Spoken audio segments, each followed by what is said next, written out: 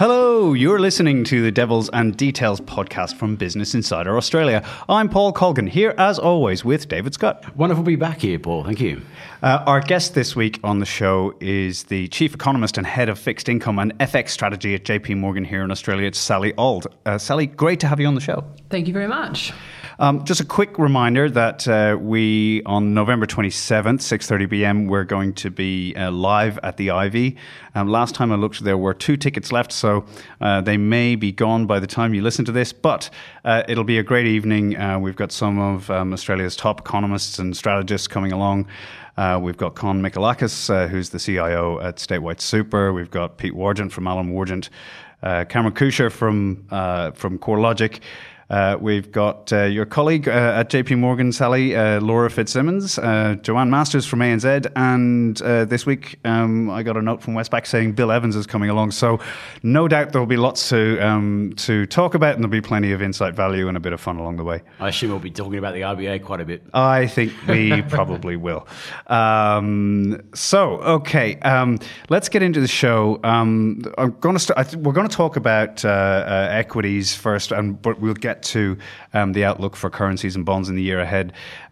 Sally and her team publish a lot of great research on macro picture in Australia and what's happening around the world and how it affects us back here. So I'm delighted to have you on the show, but let's start with this equity volatility that we're seeing. It's very noticeable now. There's been talk about all of these various catalysts sort of lining up to drag equities lower, but also make them more volatile. What's your view on what's happening both globally and here in Australia? Yeah, so I think it's been interesting in the sense that we have had these corrections, through the year, February being the notable one, and that resolved itself pretty quickly. It was pretty ferocious when it happened, but it didn't last for long. And if you bought the dip back in February, you were pretty happy. This time around, that strategy hasn't really worked. We had a little bit of a recovery, and we've given back all of that and some. So I think it's probably a perfect storm of things. We had a good earnings season in the US. Number of sort of positive surprises was still very, very strong, but I guess there's now a sense that growth in earnings per share, or EPS as equity strategists like to call it, has peaked for the cycle. So even when you look at the JP Morgan numbers, we're still forecasting very strong EPS growth next year in 2019. The issue for the market is it's lower than it was in 2018. So the absolute level is okay, but I think there's a sense that we are past the peak for the current cycle. So that's one thing I think that's making investors a little bit nervous.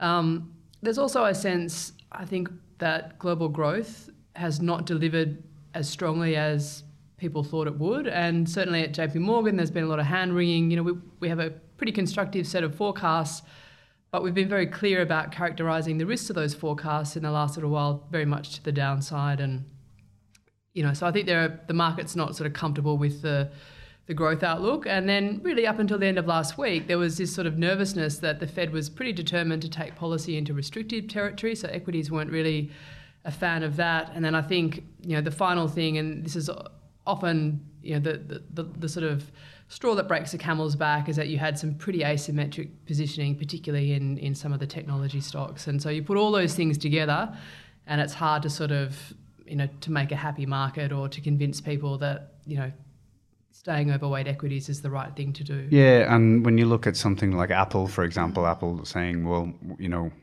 one of the things that got people a little bit nervous about Apple, which is to that point, that extreme kind of positioning, getting long Apple has been, it's been a great trade for years and years. Yeah. And now they're kind of changing the story a little bit. iPhone, which has been the big earner, they're saying that they're not going to publish those numbers anymore, which is always for us as editors and journalists, a big focus for us is to look at those sales volumes. And it's been an amazing story in terms of the velocity at which customers replace their phones and upgrade them, and just been a great source of revenue for Apple.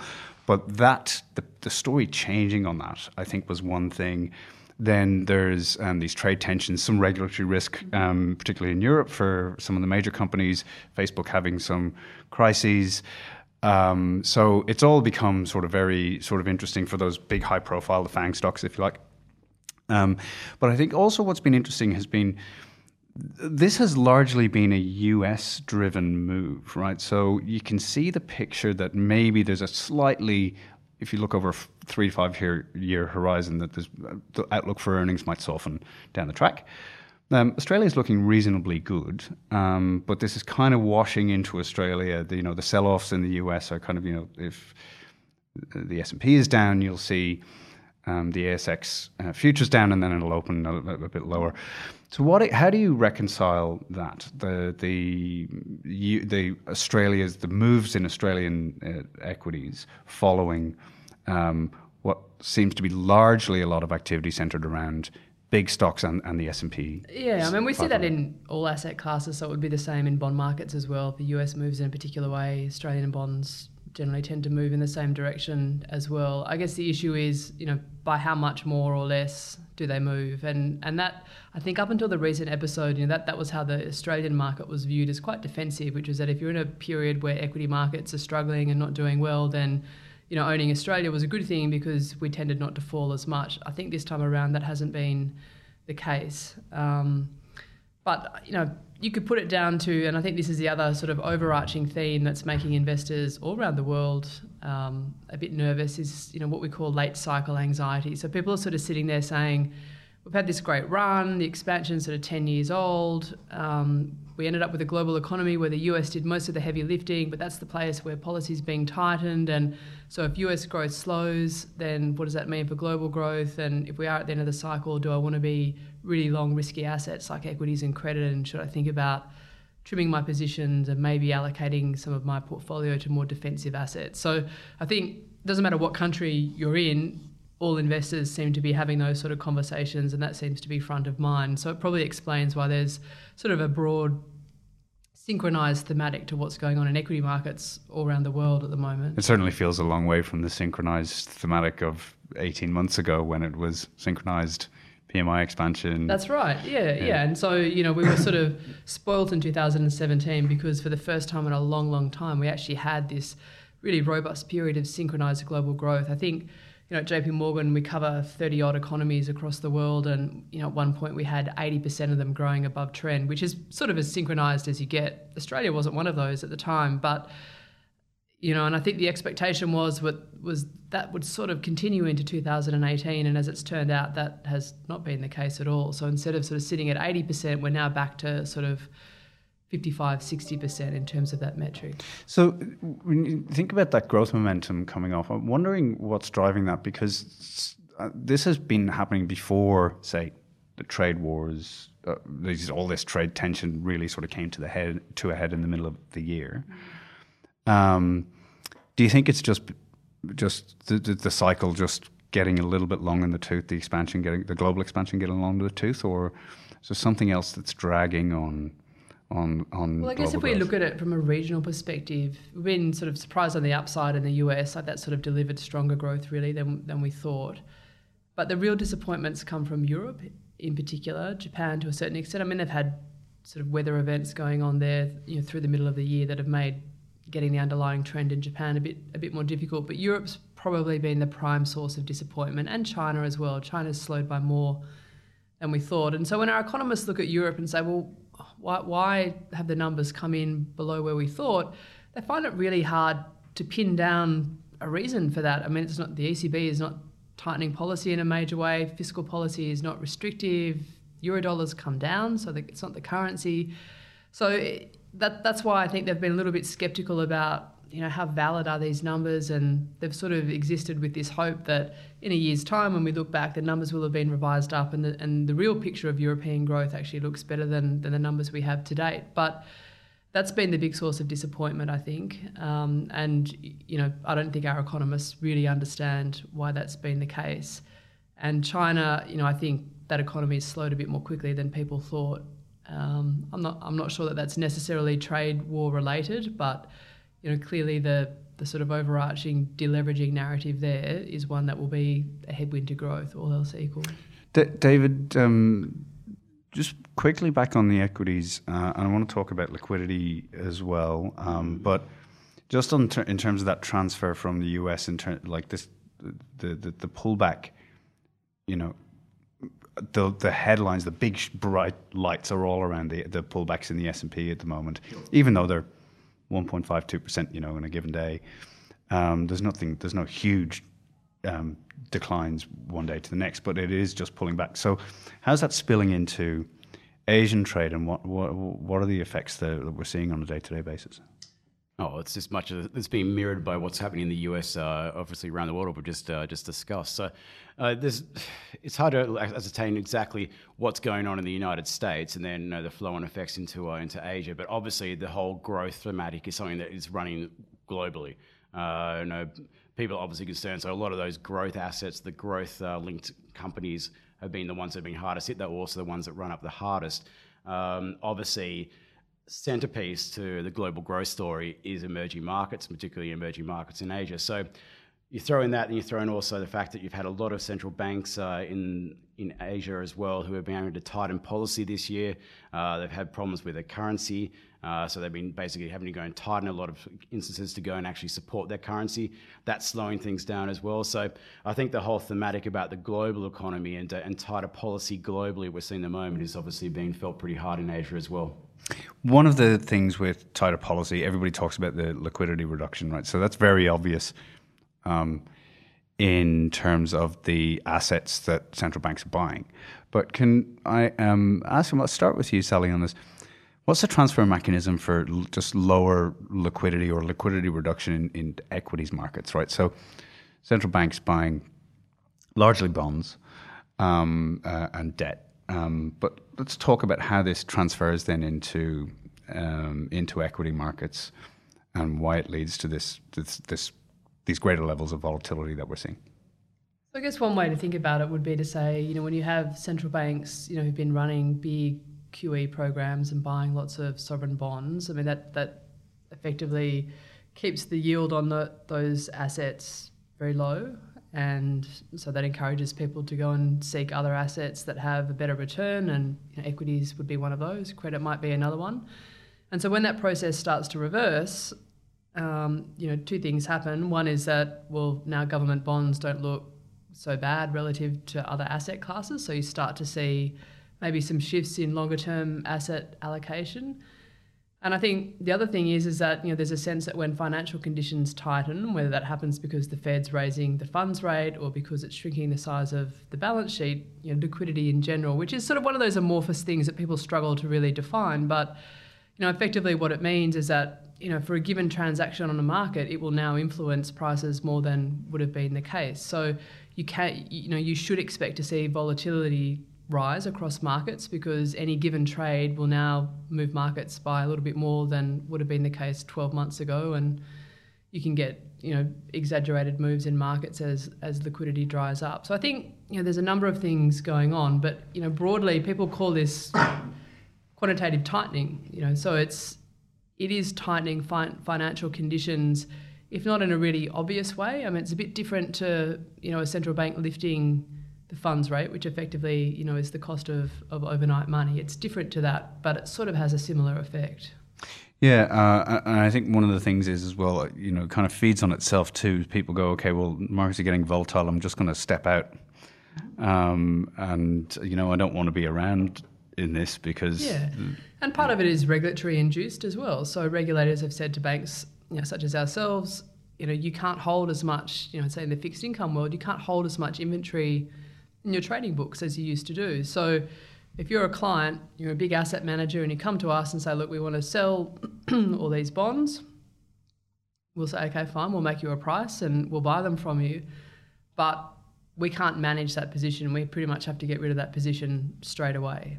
So that means that liquidity is also a lot more compromised in those sort of markets than might have otherwise been the case. So that's one of the sort of, I wouldn't call it an unintended consequence, but in the post sort of financial crisis world, these are some of the things that are going to make turning points in the economy and turning points in markets potentially more volatile.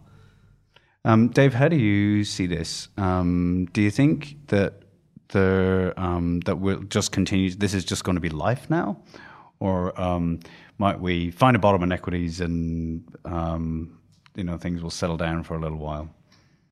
Well, for a long time, it was Tina who went and dictated terms. There is no alternative to stocks. So anyone who looked for a bit of income, there wasn't much opportunity out there in sovereign debt or credit, particularly not in cryptocurrencies and commodities where you'd actually get a yield. So now it's not Tina, it's I've called it poo. Plenty of other opportunities. So you look at things like at the moment, 3-year US Treasury bills yielding higher than a vast amount of US S&P 500 stocks. So if you're worried about the growth thematic around the world and you can get something an asset which is deemed to be risk-free compared to things that are nowhere near what you can call risk-free, yes, the general theme for me is as long as this tightening occurs, as long as bond yields continue to go an inch higher, which is probably the likely scenario, I suspect that we'll see more and more of this in the future. Let me quickly ask about what might put a floor on this, particularly for the US market, right? So these trade tensions, I think one of the interesting things, an interesting observation that I saw this week was the trade tensions and the unpredictability of some areas of policy, what industry sectors might get caught up in the trade battle next, is potentially restraining some business investment. So just indecision, something that we're very familiar with here in Australia, policy uncertainty, say, in the energy sector, just holding back investment, particularly CapEx, which was something that the RBA was talking about maybe 4 or 5 years ago a lot. But maybe we're seeing something kind of echoes of that now in the US, where you get this kind of volatile policy environment where, there's been this amazing period of growth, amazing period of job creation. But here comes the inflation now, and the Fed's starting to raise rates, and then you've got this policy uncertainty, and it's kind of pulling together into this little cocktail of uncertainty of where things are going to go. The Fed has a little bit muddied the waters a little bit. What do you think might stabilize things? Do you think particularly an easing of the trade tensions? Because we're starting to see some sort of early signs maybe between Beijing and Washington that there might be some kind of rapprochement or on the cards. How do you think, if there was to be some kind of deal, what do you think the impact of that would be?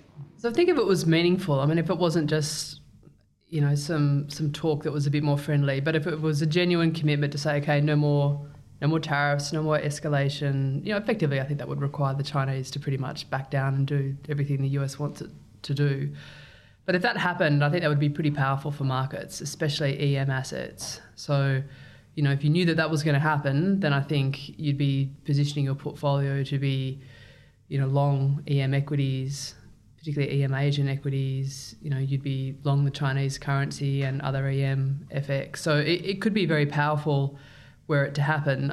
Unfortunately, while there's been a fair bit of chat about things getting a little bit more positive, the view at JP Morgan is that ultimately, this won't deliver anything new, and we'll move into a world where the tariffs that were announced a little while ago get raised in January up to 25%. And in fact, our view at JP Morgan is that pretty much by the end of the first quarter, the US will impose tariffs of 25% on all Chinese imports. Yeah. So the base case that's sort of underpinned, our view into 2019 is actually that this thing escalates further rather than any sort of detente or soothing of ills. Of the tensions, yeah. Dave, the political headlines, etc. I think one of the things we talked about before is, how little, for many, many years, politics wasn't really affecting markets. This has obviously changed in the last couple of years. What you hear from a politician's lips can dramatically affect asset prices instantaneously. Let's be honest, we're talking about Donald Trump here, aren't we? Well, yes, we are, but also from Beijing too, right? So from Beijing, and then over in Europe, you look at some of the British politicians and might have an impact on financial stocks, etc. Excuse me, but so that has happened. But do you see, how do you manage that as an investor? And as Sally said, if you knew, right? But the thing is, nobody knows. Washington doesn't know. Beijing doesn't know where this is going to end up, because they've both got sort of ideas of what they'd like to get out of it. But the reality is, it'll probably be somewhere in the middle if they ever do come to some kind of arrangement. How do you think about it? How do you think investors can think about that? Well, if you're uncertain and you're not sure exactly what's going to happen, I suggest that you're probably going to lighten up your positioning a little bit. There's no point going all in a particular way if you're not certain what the outcome is going to be. As for what a base case is, you asked earlier on as to what could potentially go and appease markets a little bit in this pockets of volatility. I suspect that one big thing would be if the Fed was to go and indicate. Obviously, we've heard a few statements that have been slightly dovish in the last week or so. If they were to go and cool the rhetoric about getting policy back through neutral levels into low and restrictive territory, which is where they were initially thinking things were going to go, I suspect that would go and calm investor nerves a little bit, particularly around the growth story. Secondly, to the China story, if China was to go and deliver a more powerful stimulus, and I'm not talking anything certainly around like the 2008-9 sort of model where it was as unprecedented in size, but to counteract the threat of the trade war and escalation of the trade war, and I think most people out there still have as their base case that things are going to go and probably get a little bit worse before they get better, even with this meeting coming up at the end of November between Trump and Xi. So if China was to go and stimulate a little bit harder, I think that would go and certainly help sentiment in EM, particularly in Asia, and also in Australia. Obviously, if they stimulate, it's almost certainly going to be along the lines of infrastructure will be involved. Infrastructure requires commodities that supports Australia. So I suspect that people at the moment are kind of anticipating what may or may not happen out of this meeting. So we're seeing a few moves at the moment. So you've seen dollar yuan has been very steady through all this volatility we're seeing in stocks. It's been sitting there around about 6.94, just drifting around because people are just waiting to go and see. I think you've seen people are starting to go and rebalance a bit into EM. So there's lots of heavy selling that we saw in recent months. Now that we've got this meeting coming up, people who may have been short, maybe just starting to go and dip the toe back in anticipation. Well, we don't think there's going to be a great outcome. We're not willing to go the whole hog and buy aggressively, but we'll go and dip our toe back in and see what happens. You mentioned currencies. It's something we're going to talk about next after this short break. You're listening to the Devils and Details podcast from Business Insider Australia. I'm Paul Colgan here with David Scott, and our guest is Sally Auld, Chief Economist and Head of Fixed Income and FX Strategy at JP Morgan. Sally, your team published your FX outlook for the Australian dollar and the New Zealand dollar over the year ahead. You got a small decline forecast in there for the Aussie.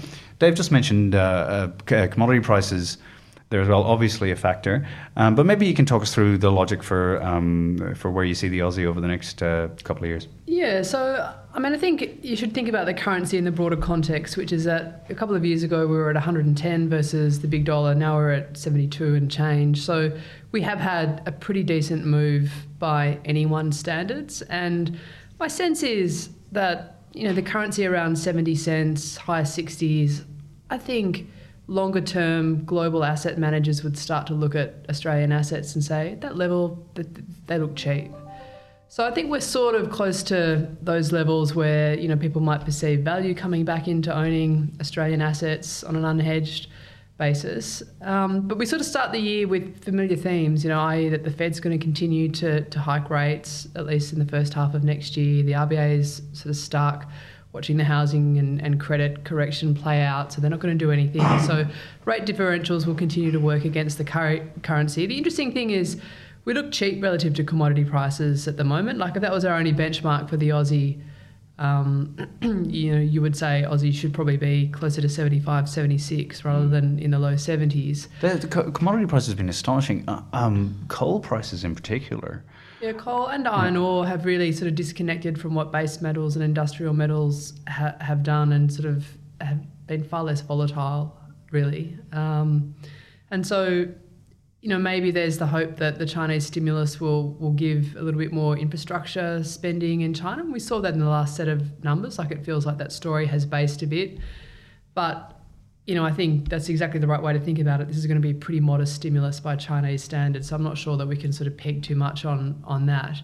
But I think at least it's put a bit of a floor under the currency for the time being, and the currency was really the whipping boy for anyone who was worried about trade wars or slower Chinese growth or anything going wrong in this part of the world. It was just, okay, sell Aussie. That's the go-to thing to do, and so positioning got quite extended as well. People were very short the currency, so it makes sense to see us having outperformed a little bit. So when I put all of that together, I sort of feel like the outlook next year is for that rate spread to narrow a bit further. Commodity prices will probably come off a little bit, not a lot, but a little bit, and those two things together probably mean a couple more cents lower on Aussie dollar, but not a whole lot. I mean, having said that, I think the risks are probably still biased to the downside. The risks around EM, which is still looking a little fragile. We haven't talked much about the domestic fundamentals, but if the housing story started to move a little bit faster than it has been, that would probably start to get people a bit worried about what happens next. So I feel like, so the way we've sort of put it together is to say, in the forecast track, 3 to 4 cents lower over the course of the year, but the risk bias is still to the downside. Right. And the inflation picture then, so with the Aussie at, say, high 60s, 68, 69 cents, obviously, some interesting developments in the wages growth picture, and inflation looking okay, but still core inflation below 2%. Yeah, I mean, I guess you could probably put a case together and say, look, things have got a little bit more favourable for inflation. You've got the currency depreciation to come through.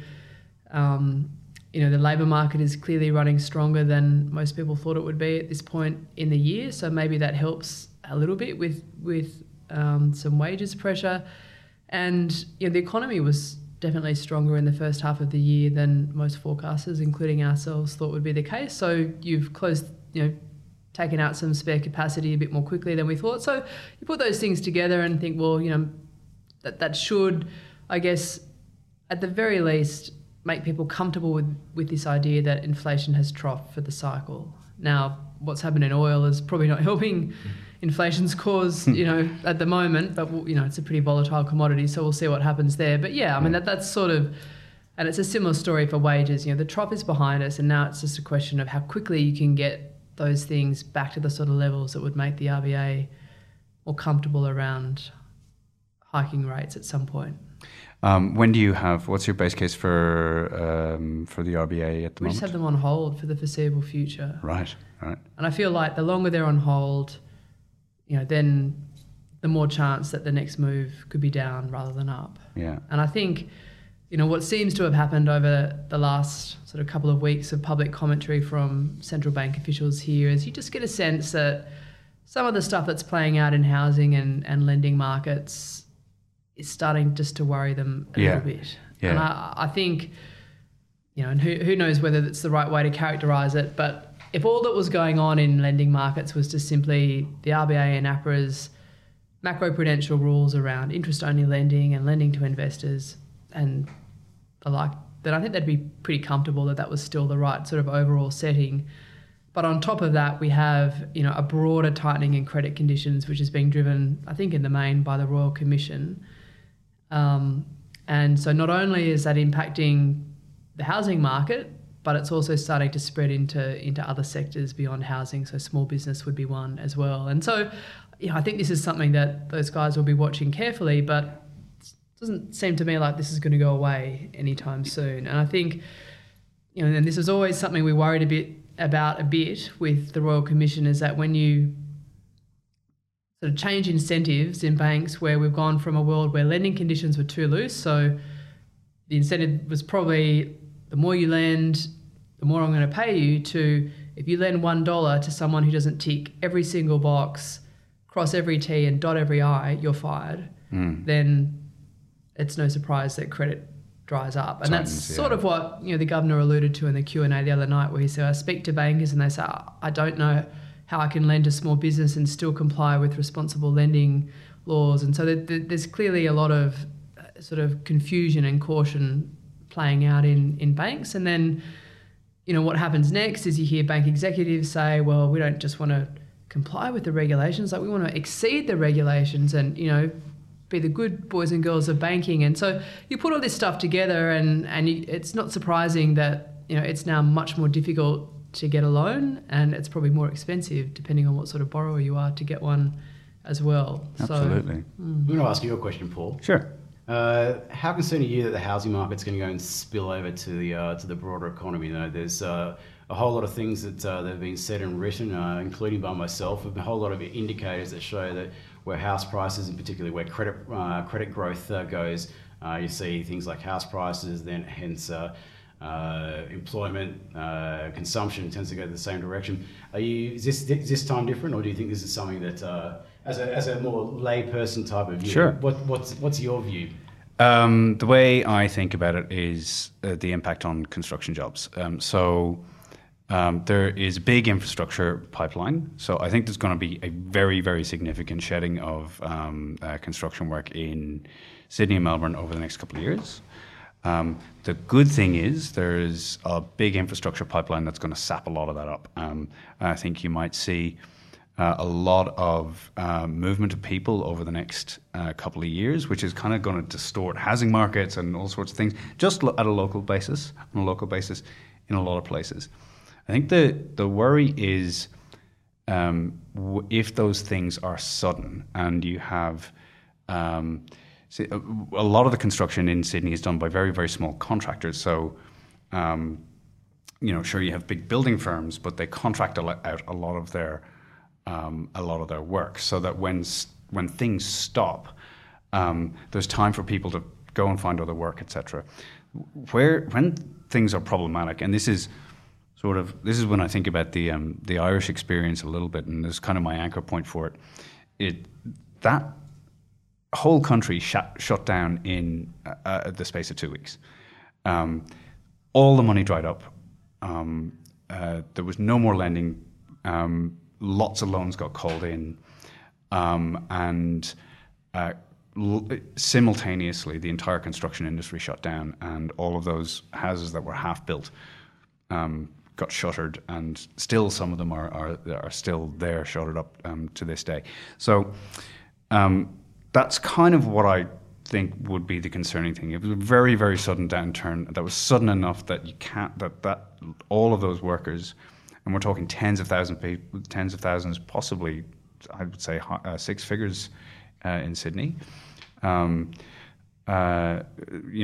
are connected. There's certainly large six-figure number of people who are connected to that market. So that's what but if the infrastructure pipeline can sap that up as the construction activity eases off, if that was to be sudden and sharp, then say, for example, big apartment buildings where people were banking on getting the revenue and the income from that, if that was those kind of things, and you're talking like dozens and dozens of contractors affected at the same time, and there was a few of those, then I think we've got a problem.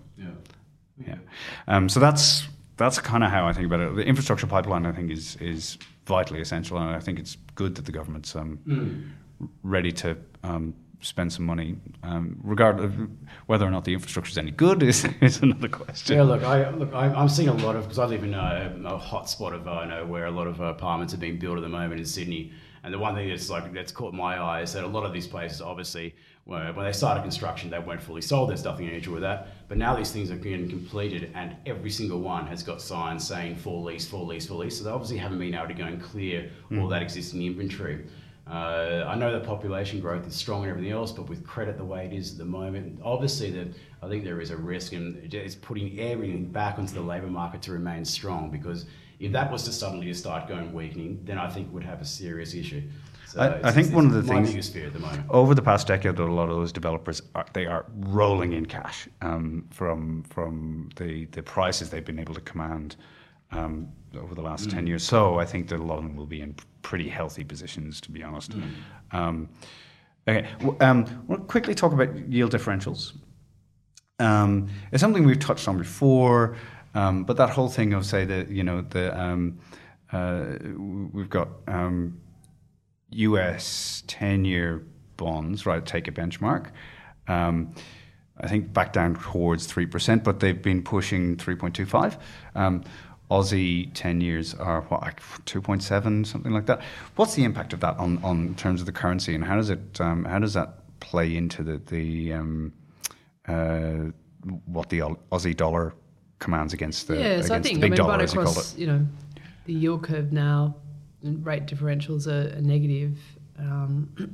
So, that's a drag on the Aussie dollar. So it makes it very difficult to justify parking cash, borrowing money in the US and parking it in Aussie dollars, because you lose money on that trade. So if not much changes. So, holding Aussie dollars is now negative carry, which that in itself is a very unusual thing. That hasn't been the case in a long, long time. So sort of felt like took the market a while to get their heads around that. But now I think people are quite comfortable that, next month the Fed funds rate will be at 2.5, we're at 1.5. So, that rate differential at the very front end of the curve is close to 100 basis points.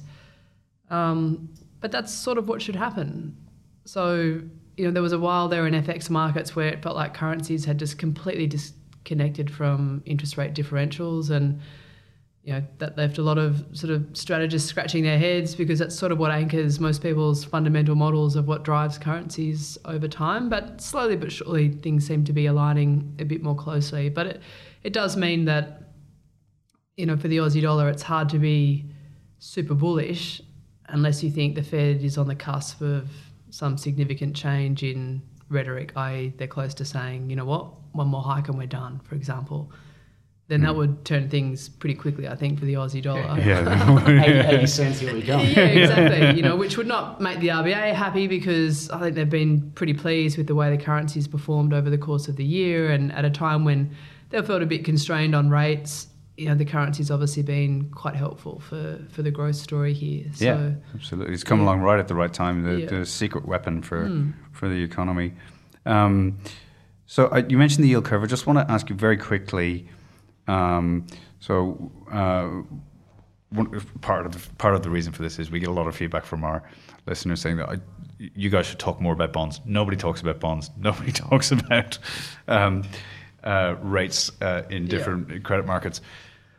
So the yield curve, something we've been looking at, whether it's a prediction or whether it induces a recession or whatever. What's your view on this? So I actually think the yield curve has very strong informational content in it. I mean, you can draw a chart that goes back 30 years, so all sorts of different cycles, which shows you that, the shape of the yield curve, so that difference between, say, 2-year bonds and 10-year bonds, leads changes in the run rate of US growth. So as the curve flattens, that tells you that growth will slow.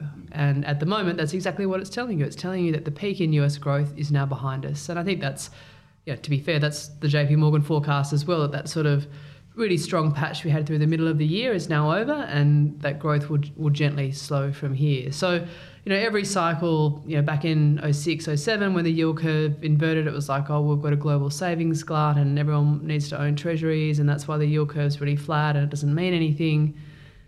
And this time around, the arguments are, term premium is really compressed and that's a structural thing. So the flatness of the curve today doesn't really correspond to the last cycle and doesn't mean as much, and so on and so forth. So, or the other argument is, Treasury's been issuing a lot of 2- and 3-year notes in the US, and that's also sort of keeping the curve quite flat. So, people will always sort of try and fit the current sort of situation to reflect what's going on with the yield curve. But I think, to me, you can argue, one way or the other, but I think history tells you that there is definitely informational content in it. So it's telling us now that, US growth is going to slow, and it's really a question of how quickly that happens. In our forecast, it's going to be a pretty gentle story, and it's not going to feel too nasty, and we're still going to be at a point at the end of next year where the economy is growing above trend, only just, but so, in that view,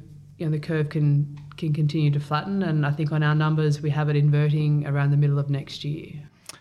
Right. Okay. So that'll be interesting. So maybe you'd have maybe a year later, you'd be looking at the risk of a recession after that, something like that. Something like that, yeah. Or slow down. Just before the 2020 presidential election. I think it's interesting. It's an interesting mood gauge as well. So, I think maybe 4 weeks ago it was the 210 gap was 35 basis points, and it's coming. Just things have seemed a little bit harder over the last couple of weeks. There was talk that a trade deal might be in the offing. The Fed has just been a little bit more dovish, and we're back into 26, 27 now. So it's an interesting kind of mood gauge, and I think for me, quite accurate. Quite a precise. Yeah, I think so. Yeah, I said, I think there's still a lot of information value in the slope of the yield curve. Yeah. So interesting, and something we'll definitely keep an eye on. Okay. We want to talk about property. Have to ask you, we ask almost everybody who comes on the show, what do you think is going to happen? So we've sort of had a view for a while that credit growth would probably slow to around 3-4%, because that always seemed to be the RBA's overarching objective, which was that too much debt on household balance sheets, and the only way we can sort of stop that from getting worse is to either slow credit growth or to raise incomes growth. And we haven't had much success with incomes growth, so really left the RBA no other option than to try and slow credit growth through other means than higher rates. So that's always been in our forecast, and it feels like that story is tracking. What's interesting is when you hear people like Shane Elliott say, well, I think it could go to 2 to 3%, which is a little bit lower than we have in our numbers. And in that sort of world, we had national property prices, which is obviously the sort of aggregate measure, down 5% year on year. So that was our base case scenario and has been for a while.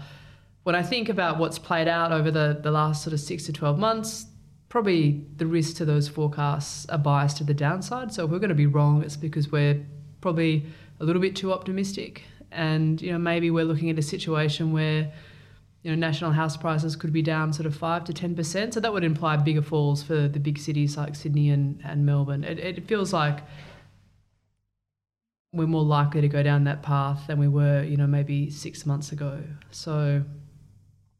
Yeah. So do you see, are you looking at 15, 20% declines in the major cities? Yeah, maybe 15 in Sydney or something. So that means we're about halfway there at the moment. So, the real question is, does this matter for the broader economy? I mean, that's sort of what's going on. So the optimists will say, is it some froth coming off some asset prices? So the optimists would say, well, look at the Bank of Canada. Like, they're a central bank who's raised rates when house price growth has been slowing quite sharply. So just because house prices are falling doesn't mean you have to sit on your hands and do nothing. And people also say, if it weren't for the dramas around Brexit, the Bank of England would also be hiking rates, and they'd be doing that into a property market that was slowing as well. So that's the sort of optimistic view that really, outside of housing, everything else is going pretty well. So you should focus on that and less about the housing market.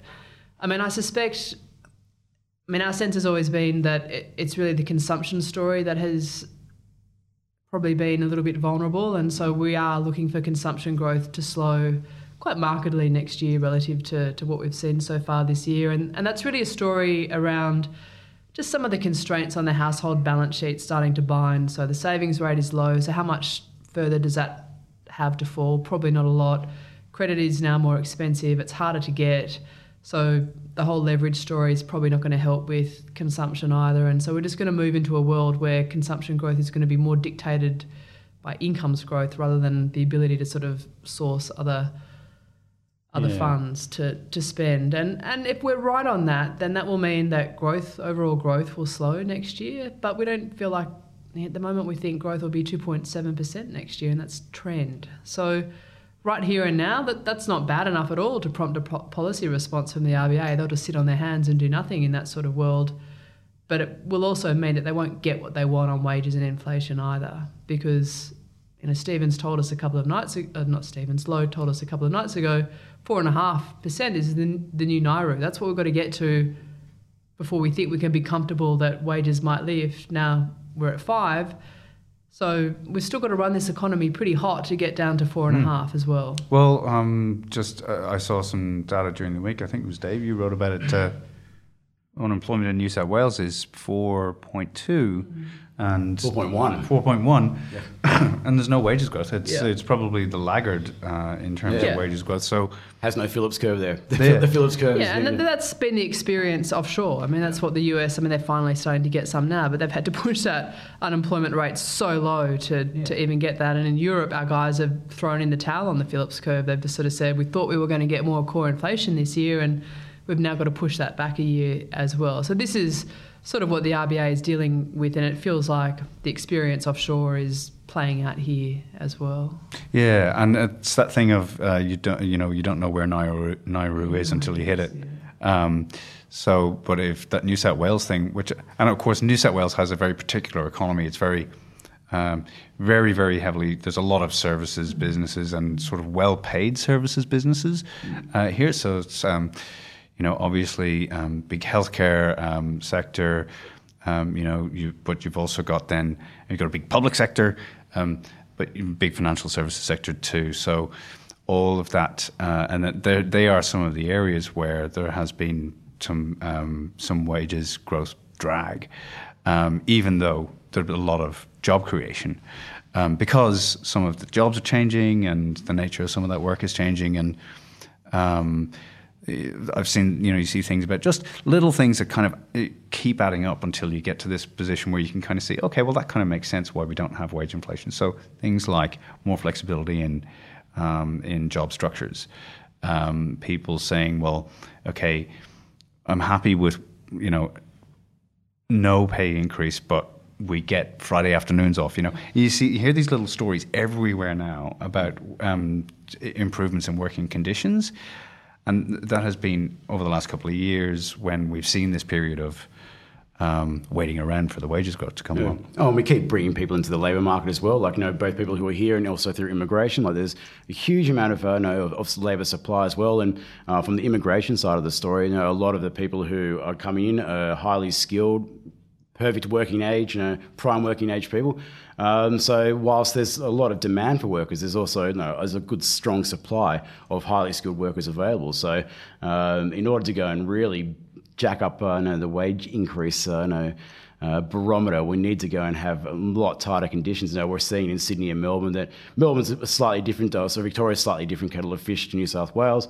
In what the factors have driven their wages slightly higher than what we're seeing in New South Wales. But if you have, the current situation where wages are growing a bit above 2% with an unemployment rate of 4%, it tells you that I think nationwide, maybe 4.5% for Nauru is still too high an estimate.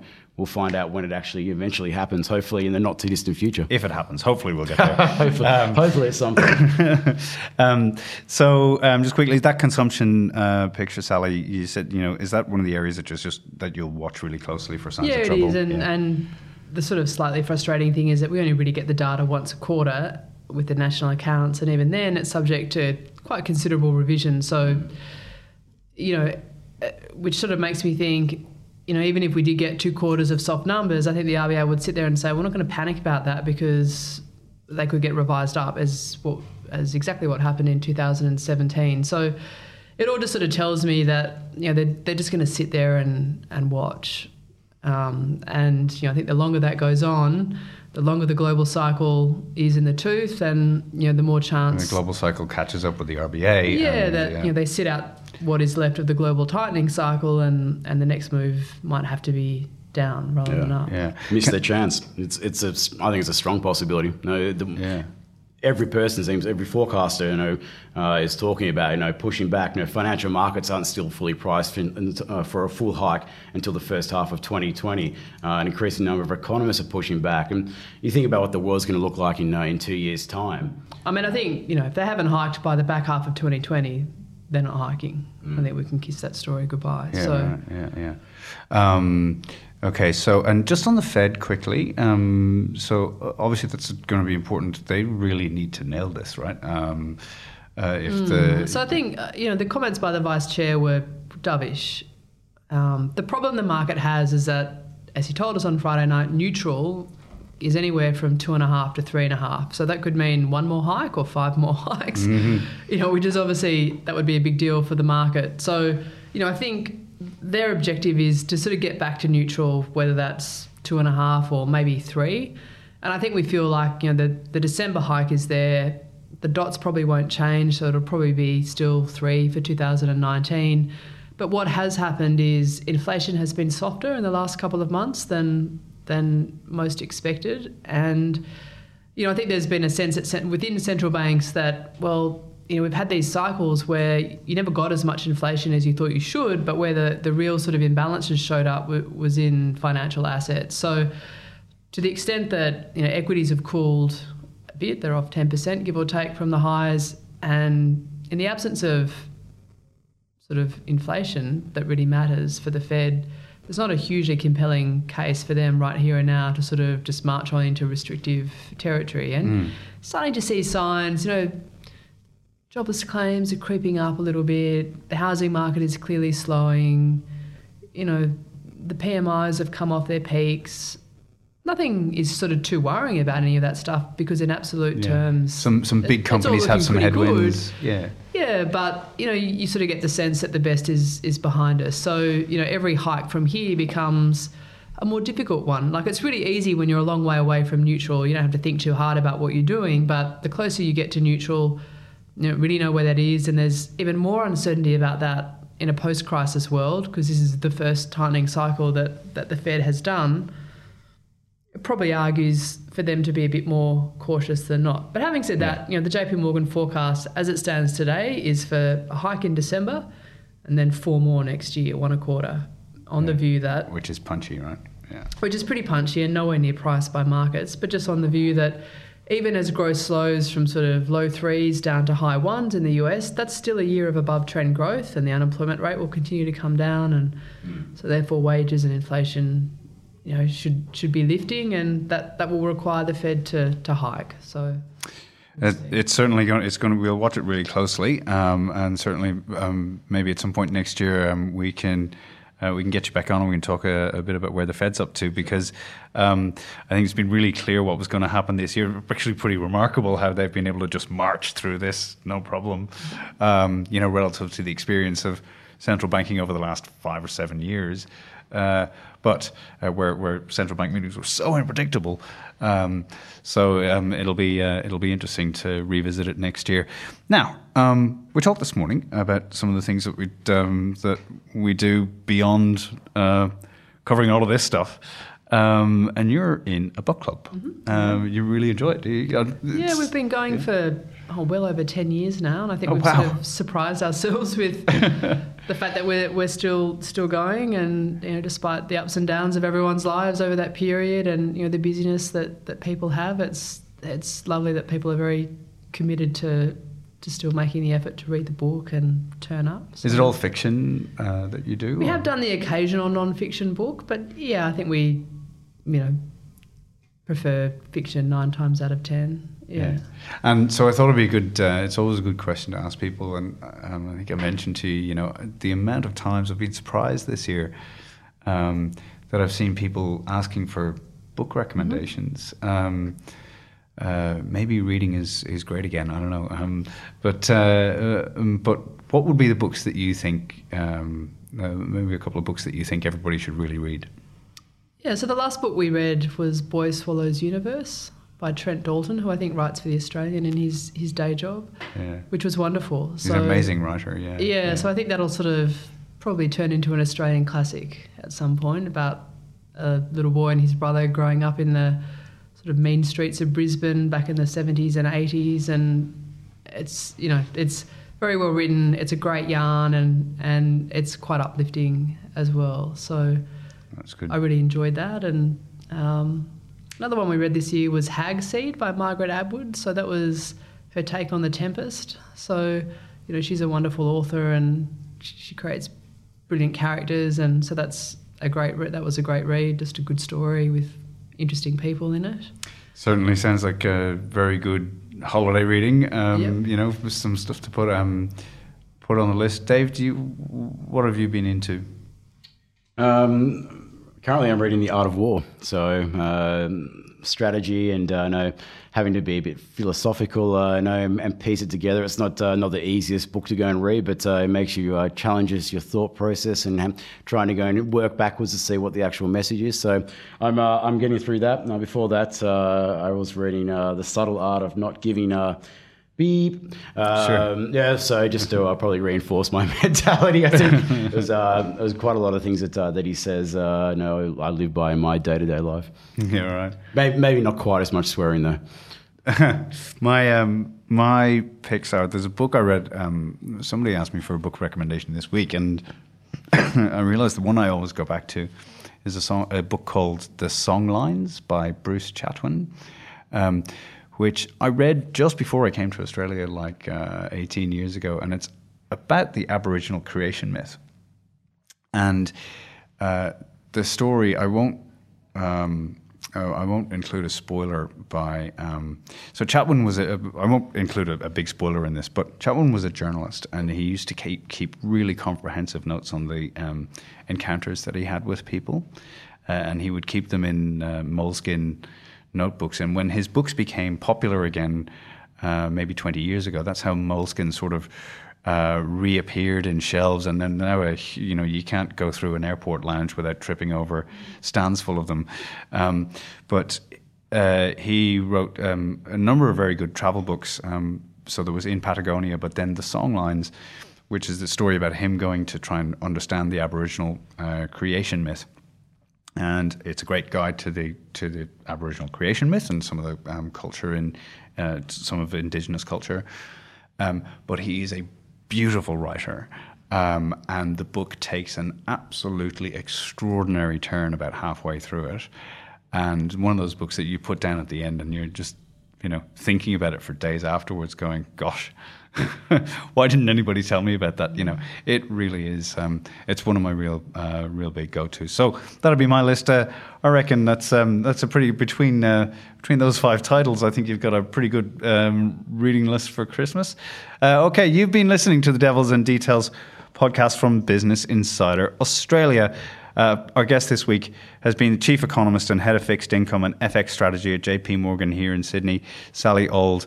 Sally, thanks so much for joining us on the show. It's been a fascinating chat. It was a pleasure. Thanks for having me. You can find us on the web at businessinsider.com.au. We're on Twitter at BIAUS. You can find the show under Devils and Details on iTunes or wherever you get your podcasts. The show is produced by Darren Lake. Been here with David Scott. David, great chat. Thank you. It has been, and we'll hopefully see you in person on Tuesday. That's right, November 27th at the Ivy. It's going to be a packed house, full night. We're looking forward to seeing you all there, having some fun. The guests have chosen the music for the night, and believe me, it's eclectic. Okay, we'll catch you next time. Thanks.